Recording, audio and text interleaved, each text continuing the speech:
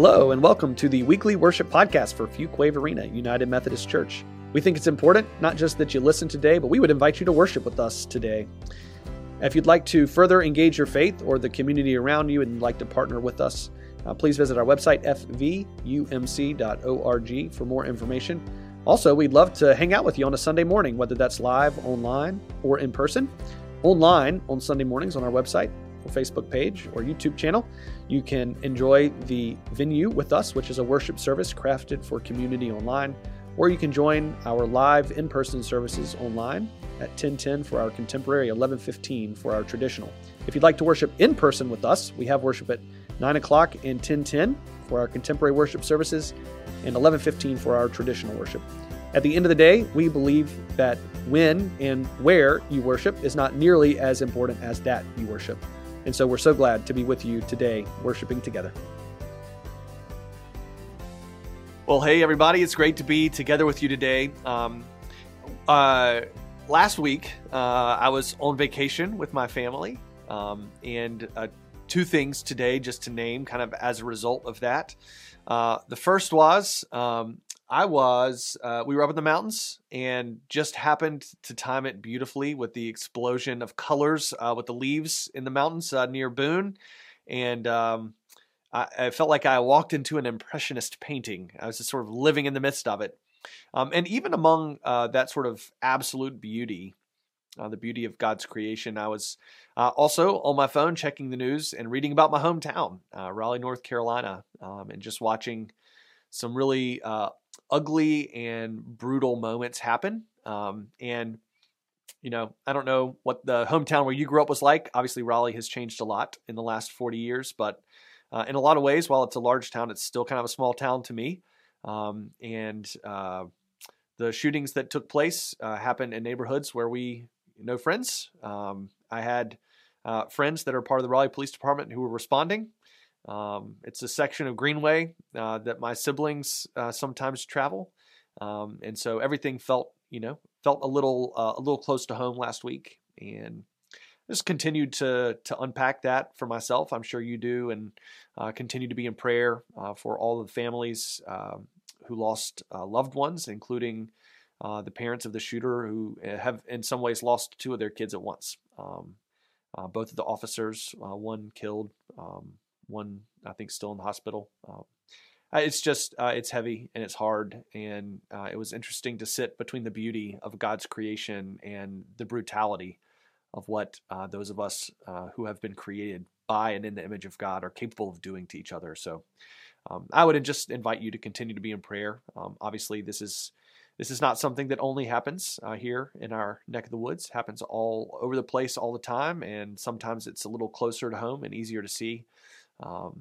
But we are called, I think, as followers of Jesus, to be able to hold those two things together. So I don't know. I know that's not really sort of sermon content for the day, but it felt like it needed to be said, and yeah. So we will continue to pray. Come, Lord Jesus, come. How long, O Lord? The other thing from vacation, thank you for giving me that moment.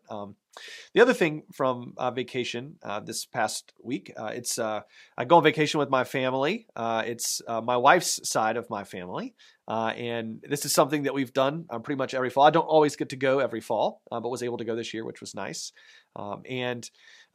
We, I think, kind of created this fall vacation opportunity because every time we leave each other's company during our summer vacation together, the holiday season just feels so far away, Thanksgiving and Christmas. And this gives us an excuse to not have to be so sad when we leave and have to go, from July all the way until December when we're back together again.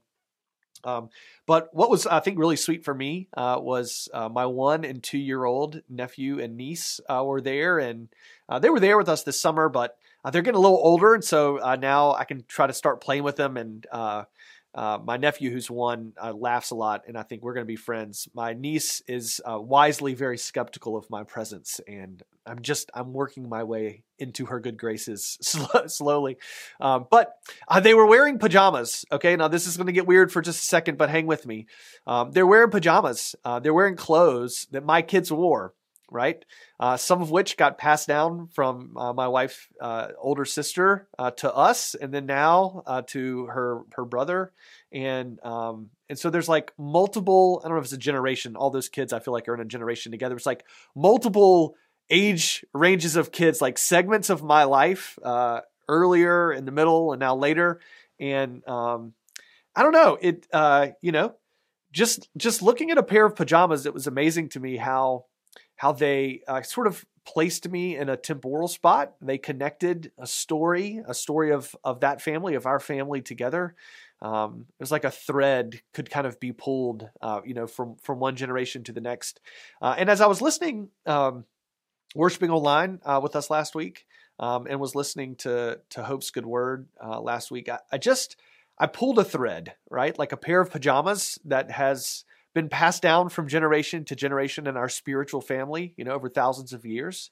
And so I've kind of been reflecting on that. So we're going to go through a lot of scripture really quickly here. If you're with us sort of watching, worshiping with us in a visual sort of way, we'll try to put the scripture references up there at the bottom of your screen. If you're listening in, but not watching, I'll try to say them out loud for you as well. But I'd like to pull a thread really from almost the very beginning of the Bible to the very end today. And I want to do it not just because of where we are today, but primarily because of where we are today. And over the course of history, our spiritual family's history, like our spiritual ancestors, it seems to me that when we find ourselves being pressed in on, we find ourselves in times that feel very difficult. Again, this is sort of what we talked about last week, right? After those seasons comes some really unique opportunities, some really good seasons of blessing, and I think that's a gift to us, right? That's been passed down from generation to generation, like a pair of comfy pajamas, and in every sort of iteration, we can mark time. Some were thousands and thousands of years ago. Some were, just 2,000 years ago. And I think even in our day and time, we can probably see some of these things being true, from grandparents that maybe passed them down to us in some way. But anyway, I just thought it would be fun to stitch this particular thread together and watch how it got passed. I want to start by returning to exile where we were. So this would have been like 500 BC or 600 BC, somewhere in that general vicinity. And this is where we were last week, sort of temporally in the history of the scripture that we read from Jeremiah last week. And here is the prophet Isaiah. I'm going to start in chapter 49, verse 6. And here, God is proclaiming through the voice of Jeremiah that despite the fact that these folks are in exile, they've been ripped away from their home, they're in a strange and foreign place, they feel kicked out, beat down, they're being forced to live a life of servitude in a place that's not their home. And God sort of proclaims to them that they're going to be taken back to Israel, to their hometown, to their home turf, and that life will continue there. And God has a really important word through the voice of Isaiah here, as the folks are getting excited about what it might look like to get home. God says that it's too light a thing that you should be my people, my servant people, simply to raise up the people of Israel, right, the tribes of Jacob, and to restore the survivors of Israel. God says, instead, I'm going to give you as a light to the nations, so that my salvation may reach to the ends of the earth. To the ends of the earth. Now, later Christians are going to point back to this passage absolutely to understand how we now some of you may be Jewish by birth or by lineage. I am not, and so I think we Gentiles, that is non-Jewish people, we look to these words of God, lo, these many years ago, as a good word for us. Isaiah continues in chapter 52, not that many verses later, when he's kind of proclaiming on God's behalf the good news that is before us. How beautiful upon the mountains are the feet of the messenger who announces peace, who brings good news, who announces salvation, who says to Zion, to the people of God, your God reigns. So it's this really triumphant moment, right? And in the midst of this triumphant moment, it's hard, maybe sometimes when we're thinking back on it, to remember that just before this good news gets announced, these people have been put into a situation that just feels like utter disaster. This is where we were last week. Hope was talking about like there are seasons in our life where it feels like nothing good can possibly come out of it. And yet, even in those moments, God's kind of planting seeds of goodness that will come scattering, goodness like glitter all along the way, even when we can't see it. And we hear Isaiah on behalf of God sort of speaking some of those words. It's too light a thing, though, for us to just restore what was. When we bring that back, something bigger, something more beautiful is going to come to bear. Salvation, not just for you, but to the ends of the earth. Right? So out of this time of intense pressing, comes sort of an unexpected blessing, right? My colleagues made fun of me for making that rhyme, but I think it's helpful. It's going to make it easy for us to remember. Out of this time of intense pressing, these people have been pressed together, comes an unexpected blessing on the other side of it. And again, this isn't the first time we've seen this. If we go all the way back to chapter 12 of Genesis, we see God calling out to Abram and Sarah. And Abram and Sarah, at that point in time, they were the end of their lineage. Their family history was over. And God comes and promises a child to them, and that through this child of promise, they will have a great family, like a great lineage, the people of Israel that we've just heard Isaiah talk about. And God says to Abram and Sarah in that moment, I'm gonna increase your family. I'm gonna make your family grow so that as your family grows, not just your family will be blessed, but that your family can help extend my blessing to all the families of the earth. Right, so when Isaiah says these words, when God's words come out of Isaiah's mouth in this particular time and place, it's really consistent with the nature and character of God so far over the course, the last 1,500 years or so at that point in time. Now, I want to press us forward a little bit here into the New Testament because this pair of pajamas gets passed down again, right? And so here we are at chapter 8 of Acts. Acts is like the history book of the New Testament. So we're in the first 100 years AD, or in the Common Era, as we tend to say these days. In verse 1, it says that a severe persecution had come up against the church in Jerusalem at that time. And you could hear the pressing here. It says, everyone except the apostles had been scattered throughout the countryside of Judea and Samaria. And it says in verse 3 that Saul was ravaging the church, entering house after house after house, dragging people out and throwing them in prison. And it says in verse 4 that those who were scattered went from place to place proclaiming the word of God. So in this season of pressing for the early followers of Jesus in this early church, in this season of pressing, now we see that they've been scattered. They've been pressed and scattered out into all the places around Jerusalem. And we know, just to connect the dots for a second, that as they did, and they were proclaiming the word wherever they went, that's how the church began to grow. That's how Christianity in its early days began passing from person to person and place to place, even before we were called Christians. The way of Jesus, the way following Jesus became sort of the word that people were scattering throughout all these places that they went. Now, those pajamas, if we just follow them a little bit longer, we hear that Saul, the guy who was persecuting the early church, ravaging the church, entering house to house and throwing people in prison, later, we hear him now having experienced a life transformation, that the way of Jesus, when he was met by the risen Christ on a road from one place to another to continue chasing these folks who were scattered out, we see that he has a transformative experience with Jesus, and he becomes a part of the Jesus way and becomes a pastor in the early church. And not just as he become a pastor in the early church, but as he's writing letters to other Christians in other places as he's trying to minister to them, we hear him use some of the same words that we hear. It's like a throwback to those passages from Isaiah. He's like pointing back to the pajamas of that earlier day. He says, but how are all these folks that we're in ministry to, how are they to call on the one in whom they have not believed? And how are they to believe in one of whom they have never heard? And how are they to hear without someone to proclaim him? And how are they to proclaim him unless they are sent? And so now he sends those folks out and he says, go and share the good news of the gospel of Jesus Christ with folks all around the countryside where you are here in Rome. And he says, how beautiful are the feet of those who bring good news. Out of these times of deep and intense pressure, deep and intense pressing, we see the expansiveness of God's goodness, right? And all the places where that pressing leads us to.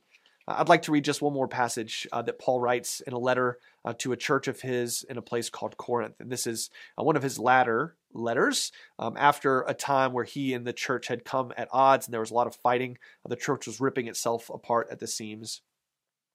He says, listen, we're afflicted in every way, but we are not crushed.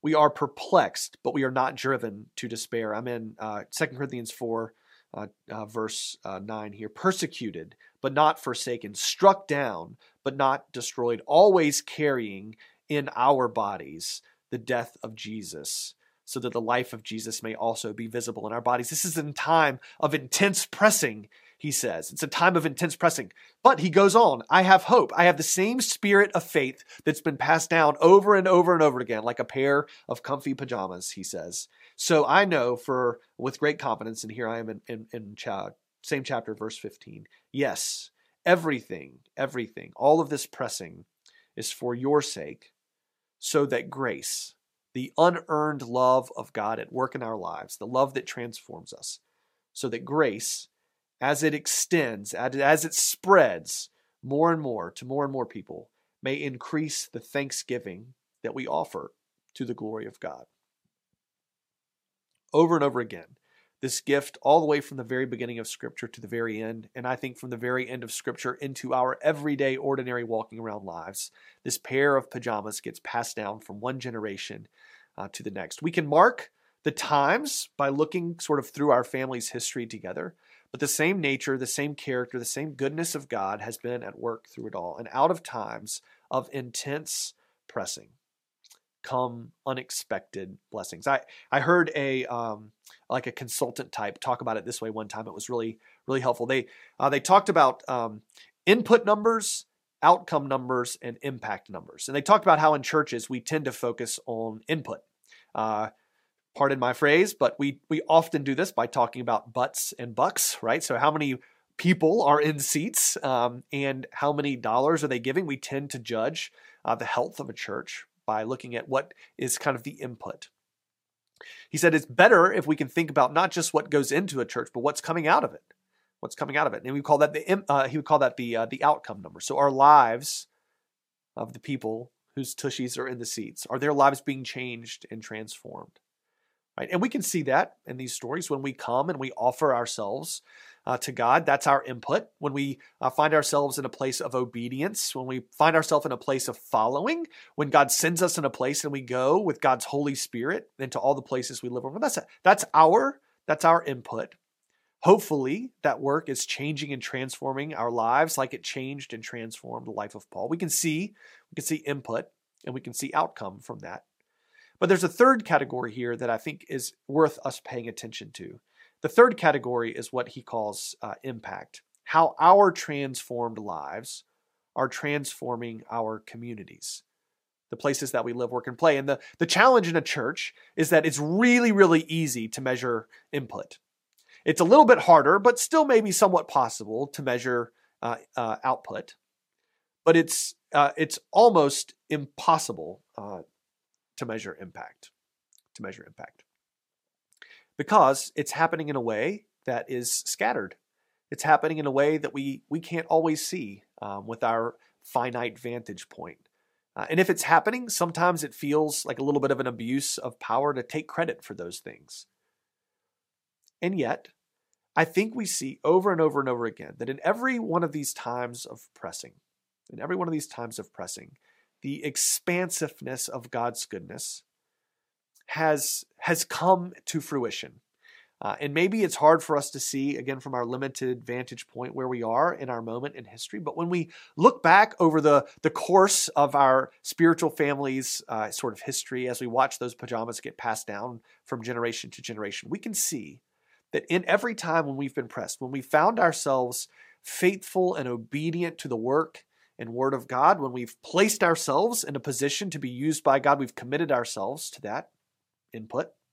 When we've allowed our hearts to be soft for our lives, our hands to be open, our lives to be willing, like we're willing for our lives to be transformed. We've seen the work of God in our lives. That's outcome.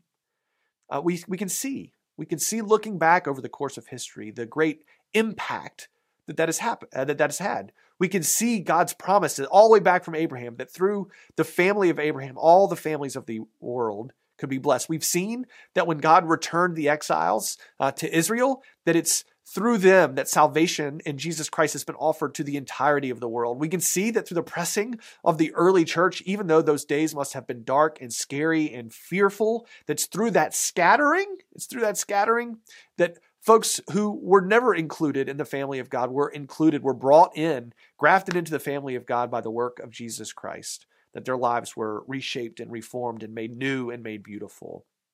That is what Jesus calls the kingdom of God. And in every season when we find ourselves pressed, if we remain faithful and obedient, input, we're willing for our lives to be transformed, outcome, we get a chance to participate in the great impact of God's love in the world, that grace that gets passed from person to person. I think it's a contagious kind of grace. When we let the love of God transform us and people see us living our lives in that way, they want the same thing that we have. And so we may be now in a season of great pressing. But I'm holding on to the truth that there's an incredible blessing, not just for us, for sure, here at the church, but through the work that we do with God. There's a blessing for those who live around us in the places that we live, work, and play.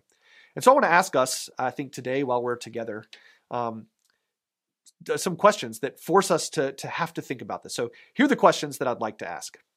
First, have you made it a point to invest yourself here? This is sort of input and outcome questions. Have you made it a point to invest yourself here at Fuquay Varina United Methodist Church? Maybe you've been worshiping with us for 5 months. Maybe you've been worshiping with us for 5 years. Maybe it's 25 years and you kind of drifted away and you're thinking about drifting back in. Have you made it a point to get to know people here? To invest yourselves in meaningful relationships? Have you invested yourself in a community that can bolster your spiritual growth and help you along your journey of faith? Have you committed yourself to a season of being pressed in by good, faithful friends who can help us grow in our faith? And have you invited others into that? Have you invited your neighbors to attend worship with you or to participate in activities like Fall Fest, right, that's coming up? Have we committed ourselves to the input and outcome that's required in order for us to be used as a part of God's greater blessing in the world around us? And then my second question, and the question I really want to ask is, what's the impact? What's the impact of your life, right? What's the impact of your way of being in the world, in the places that you find yourself in your everyday, ordinary walking around life? By virtue of your presence in those places, what's being spread? Is the grace of God being spread, like Paul says? For your sake, all these things are happening so the grace of God could spread from person to person. What are you spreading in those places? My prayer for us as a church is that we never get caught up in butts and bucks, right? The input of it all. It's too light a thing. It's too light a thing for us even to celebrate the outcome of that, the lives that are being changed and transformed within our church here. It's too light a thing. It's a beautiful thing, but it's too light a thing because God always has a bigger blessing in store when, through that input and that outcome, through what we offer to God, God makes big and beautiful and wonderful things happen in all the places around us. So this week, maybe let's think about our impact. Let's go scatter some goodness of God like glitter in all the places we live, work, and play. Again, it's been great to worship together with you today. If you would like to engage your faith with the community around you, we'd love to partner with you in that. You can visit our website, fvumc.org, to find out more information on what that looks like or to reach out to us. I'd like to extend another invitation for you to come and join us online or in person on Sunday mornings live. And while you're on our website, again, if this is a regular place that you find spiritual sustenance, we'd love to partner with you as we serve our community here in the greater Fuquay Varina area. fvumc.org/give would help you join with us in all of the wonderful work that happens in and through this family of faith here at Fuquay Varina United Methodist Church. It's been great to worship together with you, and we look forward to doing it again soon.